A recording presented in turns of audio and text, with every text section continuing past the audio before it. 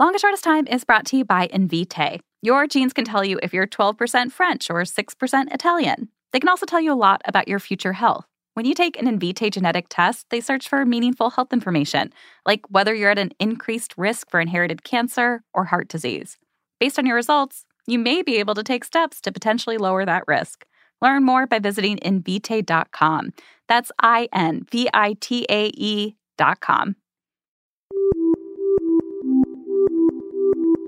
Babies are made under all kinds of circumstances, but for most of us, they come after at least a little bit of romance.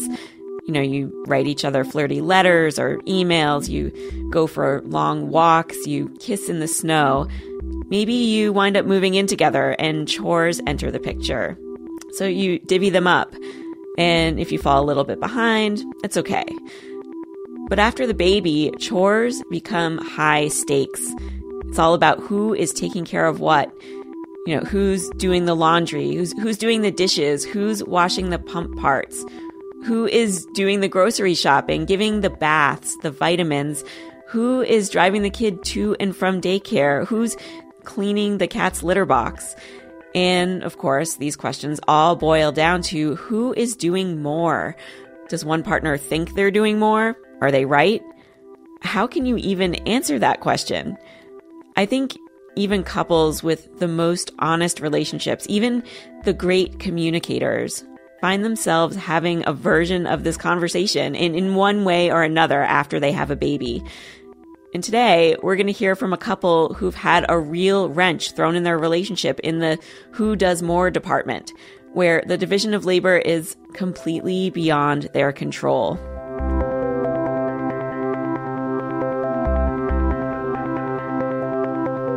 This is The Longest Shortest Time. I'm Hillary Frank. Jeff and Sarah Overmars have one of the most romantic courtship stories I've ever heard. They met in Halifax, Nova Scotia back in 2004. It was a brutal winter with temperatures getting down to 32 below zero Fahrenheit with the wind chill. Jeff was in journalism school at the time, and in the morning, as he'd walk to class shivering, he'd noticed that people were out there running. And he thought they were crazy. And being a journalism student, he wanted to find one of these crazy people and interview them for a radio story. So a friend pointed him to Sarah. She was a drama teacher on campus and a committed runner. So they made plans to meet at a coffee shop. And I told her that I would wear a certain colored hat. An orange hat. Leaving the house that morning, of course, I couldn't find that hat, so I put on a different color hat. So I sat down with a man wearing an orange hat. A man wearing an orange hat who was not Jeff. And then kind of overheard somebody asking, "Are you Jeff?" And then Jeff popped up from the back of the room, calling out, "Sarah? Sarah, is that you?" They sat down, did the interview. Jeff's story aired on the campus radio station. But some runners still run outdoors in the city, even while we were being warned of the dangers of the extreme cold. Runners like Sarah Chesson. I remember it being really comfortable and natural, and obviously, she was a smart person who, I didn't think she was smart for running in minus whatever, but she was pretty great. Last week's cold didn't slow her down any. Yeah, the coldest run I had was minus 36 with the wind chill, and that was insane. My eyelashes turned white. I asked Chesson why she runs outdoors in the winter when an indoor track is available. There's something about... And I felt really silly because I was wearing my running clothes during the interview, and I thought, God, I don't look very attractive right now. The missing orange hat is now part of Jeff and Sarah's lore, but it's not just a funny story. We'll be getting back to the romance in a bit, but for you to fully grasp the depth of this romance, it is key that you understand that there was a good reason Jeff couldn't find his orange hat. It's because he's going blind. He has been ever since he was a teenager. When I was 16, I woke up one morning and couldn't see out of one of my eyes, noticed a large patch of flashing lights that were kind of in the center of my eye. Jeff was pretty freaked out. He'd been working at his parents' service station where there was a lot of welding going on. And he'd been warned that looking directly at a weld could cause permanent eye damage. And he worried that that's what had happened. Little did he know, his mom had been waiting his entire life to see if Jeff would wake up to flashing lights. The same thing had happened to her father. It's called choroideremia, so it's a rare condition. Choroideremia is a condition that causes the retina to lose its function. So the retina is the layer of tissue at the back of your eyeball. It kind of works like film in a camera. When light hits it, it sends nerve impulses to your brain and gives you the ability to process images. So when you have choroideremia like Jeff does, your retina works worse and worse over time. Mothers pass it on to their sons. They have a 50% chance, I guess, of actually showing any symptoms or signs or inheriting it. I have it. I have another brother that has it, and I have another brother that doesn't have it. Jeff had known that his grandfather was blind, but figured it was just because he was old. And his mom had made the decision to let Jeff believe that. There was no way to prevent the condition from surfacing if Jeff had it, so she kept what she knew to herself. So there was no need to kind of give me something to just kind of wonder when the shoe's going to drop, sort of thing. So that's when the shoe dropped, I guess, is when I lost that initial bit of sight in my left eye. So they sent me to the city, Halifax, the capital, where the big hospital is and the eye care specialists are, and they give you a test, and they put your head in a box essentially, and they give you a bunch of flashing lights, and you push buttons when you see flashing lights. But then if all you're seeing is flashing lights, then you're pushing buttons all the time. And what did the doctor tell you to expect? The doctor said you're going to go blind, and there's nothing you can do about it. And you might as well forget getting your driver's license, that sort of thing. Wow. Yeah, it's not the... That's heavy for a 16-year-old. Yeah, it was heavy, and it's not the, it's not the sort of thing you want to hear when you grow up in a rural community where, having your driver's license is a bit of a rite of passage, and, a bit of freedom comes along with that. One of the major symptoms of the condition is night blindness, and growing up as a child, I guess, I never really knew how well you were supposed to see at night. I've got 5 siblings and lots of young cousins around, so we'd be running around at night, and people would be, playing kick the can or whatever outside game would be being played, and I'd probably be running behind or, bumping into stuff more frequently than other people and not thinking anything of it. And then when the time came, so many years later that you learn that, okay, yeah, this is a symptom of a condition, and yeah, I have it. I suddenly realized, okay, well, obviously people are not bumping into stuff as much as I am for a reason. When are you expected to go completely blind? By now, actually. In my mid-30s. Looking through my eyes, I describe it to people sometimes as if you were to take a Vaseline and smear it over a camera lens and then kind of look through that camera lens.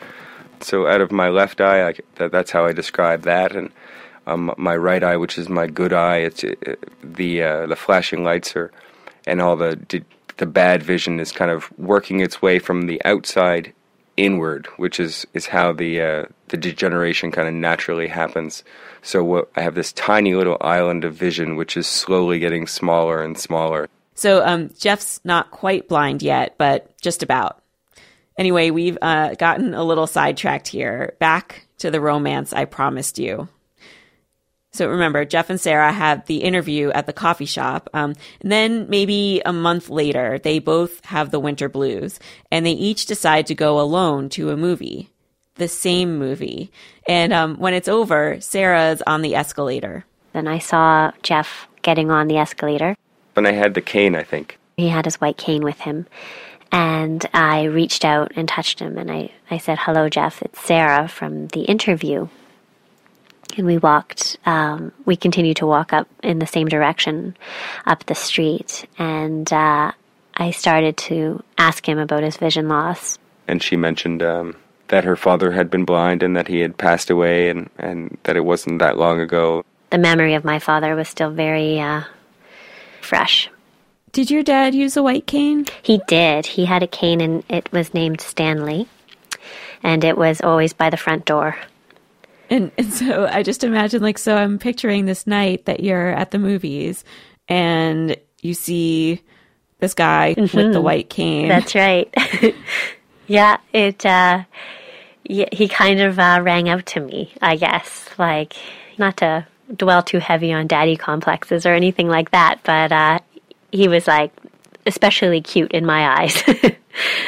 Jeff and Sarah part ways at the end of a road. She goes home and writes in her journal that this man is going to be important in her life, but they don't see each other again until a few months later, when they accidentally run into each other again on the stairs to a bar. It was Jeff this time who recognized Sarah by her voice. They wound up going dancing together, and this time the connection stuck. They started making actual plans to see each other. They'd go out at night and they'd do something called Sighted Guide, where Sarah would lead Jeff arm in arm around the city. They'd go see bands play, and Sarah would convince Jeff on some nights to bring his white cane so that people would let them cut to the front. It was all very exciting and new and intimate, but it only lasted a few weeks. I was leaving to go to Teachers College in Toronto, which is several thousand kilometers away, and he was leaving to go to Antigua to teach computers to the blind. After the school year ended, Sarah stayed in Halifax until she had to catch her plane to Toronto. Jeff had moved back home to his parents about 2 hours away to save money before his trip. He paid Sarah one last visit. They said their goodbyes. And I knew that she was flying out the next morning, so I was pining something desperate. And it was the summertime, and it was the evening, and I was getting off of work at like 11 or 12 o'clock at night. Jeff couldn't just sit there knowing she was about to leave.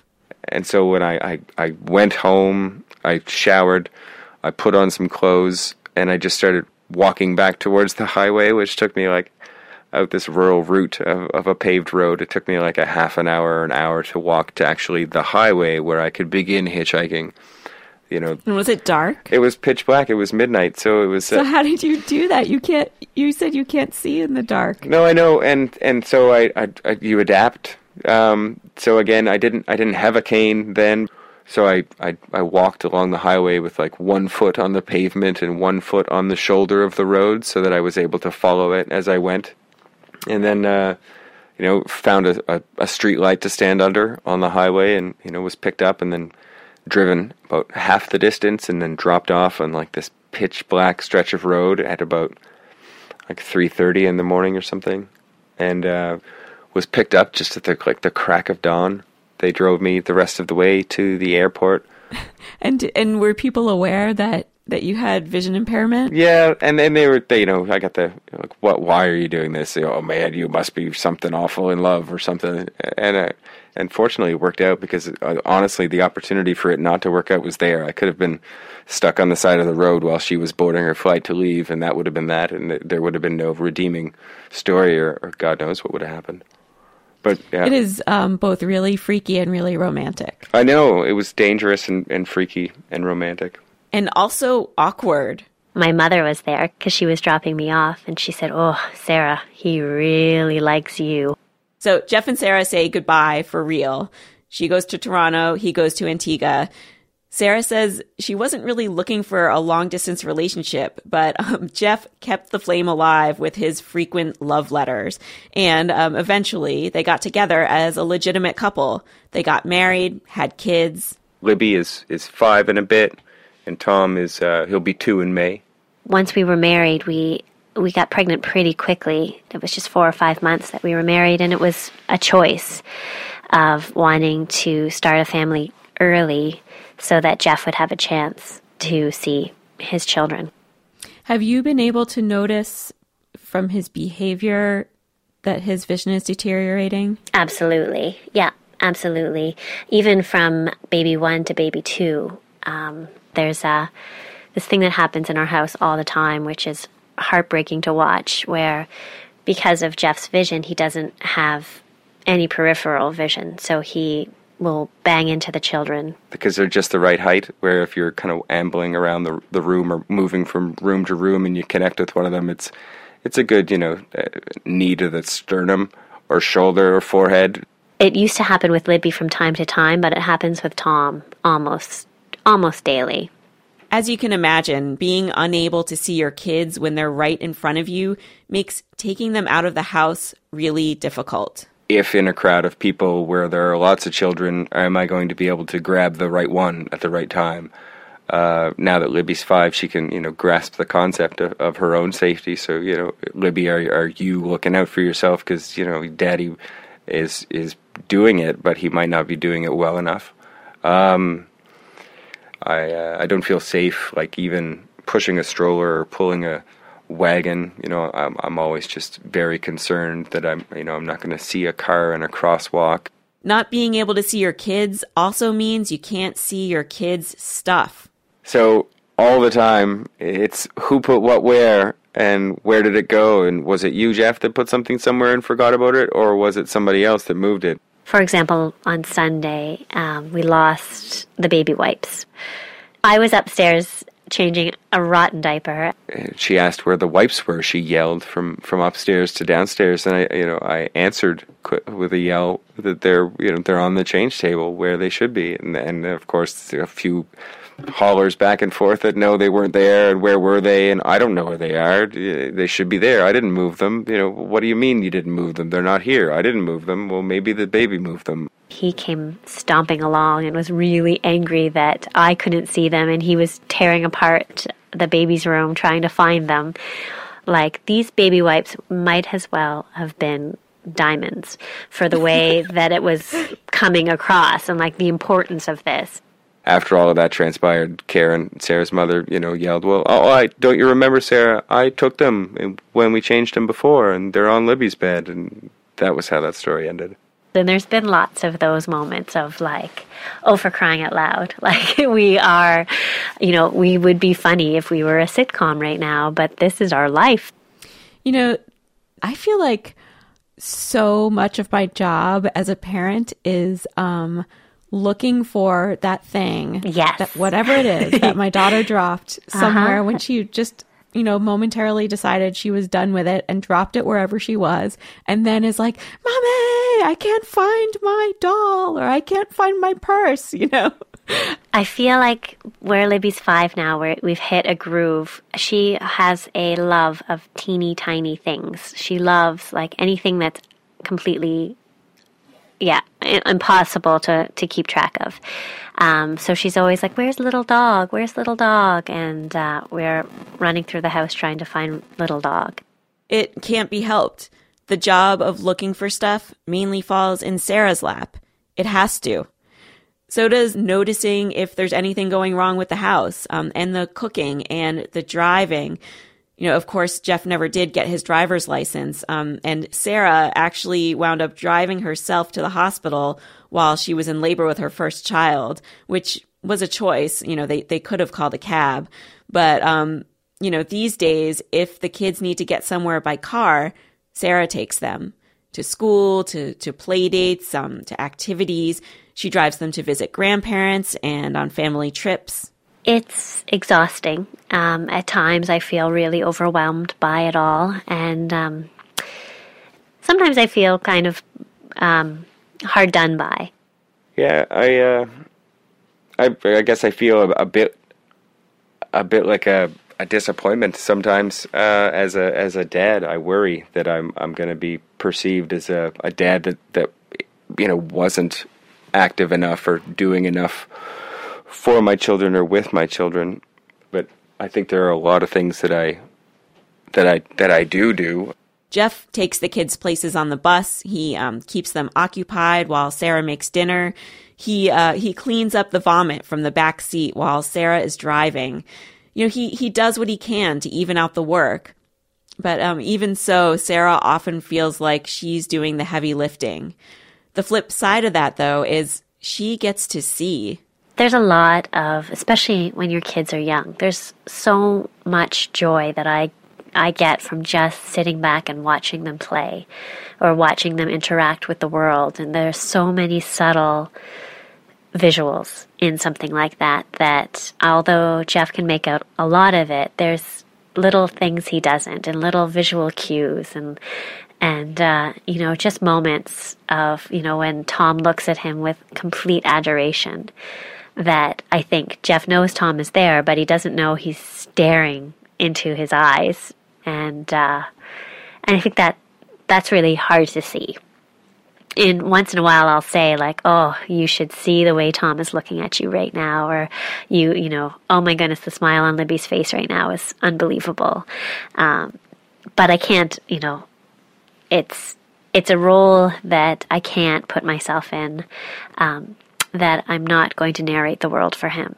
And I mean, at times I think that's important, but I remember my mom going to see Forrest Gump with my father, and she whispered almost every detail into his ears, and he turned to her and said, "It's okay, I've got it." And I remember thinking, yeah, you know what, that's too easy. And I don't think I've ever asked for a narrator either, because, yeah, I'm definitely capable of perceiving and understanding what's going on. If I have a question about what's going on, I will never hesitate to ask her, and if the time comes where she gets tired of those questions coming willy-nilly, she can tell me that too, and we'll definitely be able to deal. With so much focus on who does what and when Jeff needs help or doesn't need help and what's fair and not fair, there isn't much room in Jeff and Sarah's life for romance. I mean, you know, they go on dates here and there, but they tell me that the most romantic times they have these days seem to happen, surprisingly, when the entire family is in the car. It'll be one of those days in the spring or summer when Sarah does feel like going for a drive. They'll take the kids and strap them in their car seats and wait for them to pass out in the back. And then they'll listen to music together or just enjoy talking together as a couple. It's no hitchhiking to the airport blind in the middle of the night. But for now, while the kids are still small, it's what they've got.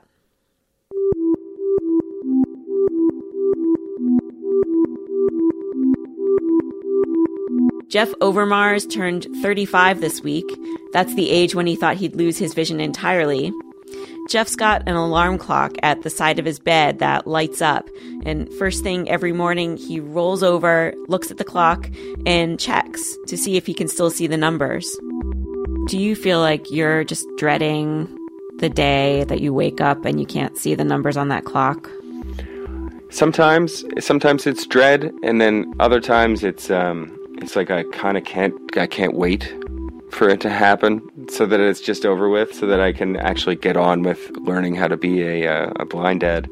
We've got pictures of Jeff and Sarah and the backs of Jeff's deteriorating eyeballs at our website, longestshortesttime.com. Jeff says that for the first time, there's actually some promising research to find a cure for his eye condition, choroideremia. You can find out more about that at our website as well.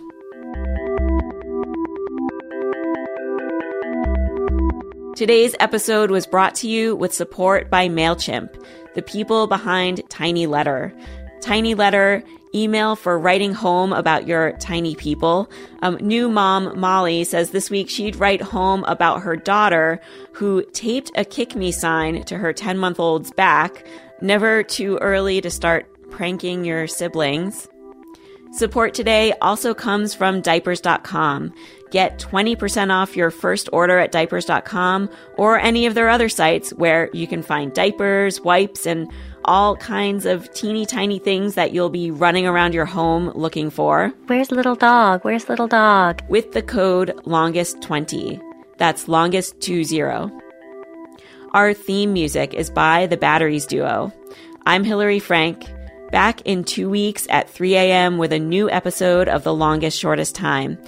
And as always, if you have a story of a surprising struggle in early parenthood that you'd like me to consider for this podcast, go to longestshortesttime.com and submit your story.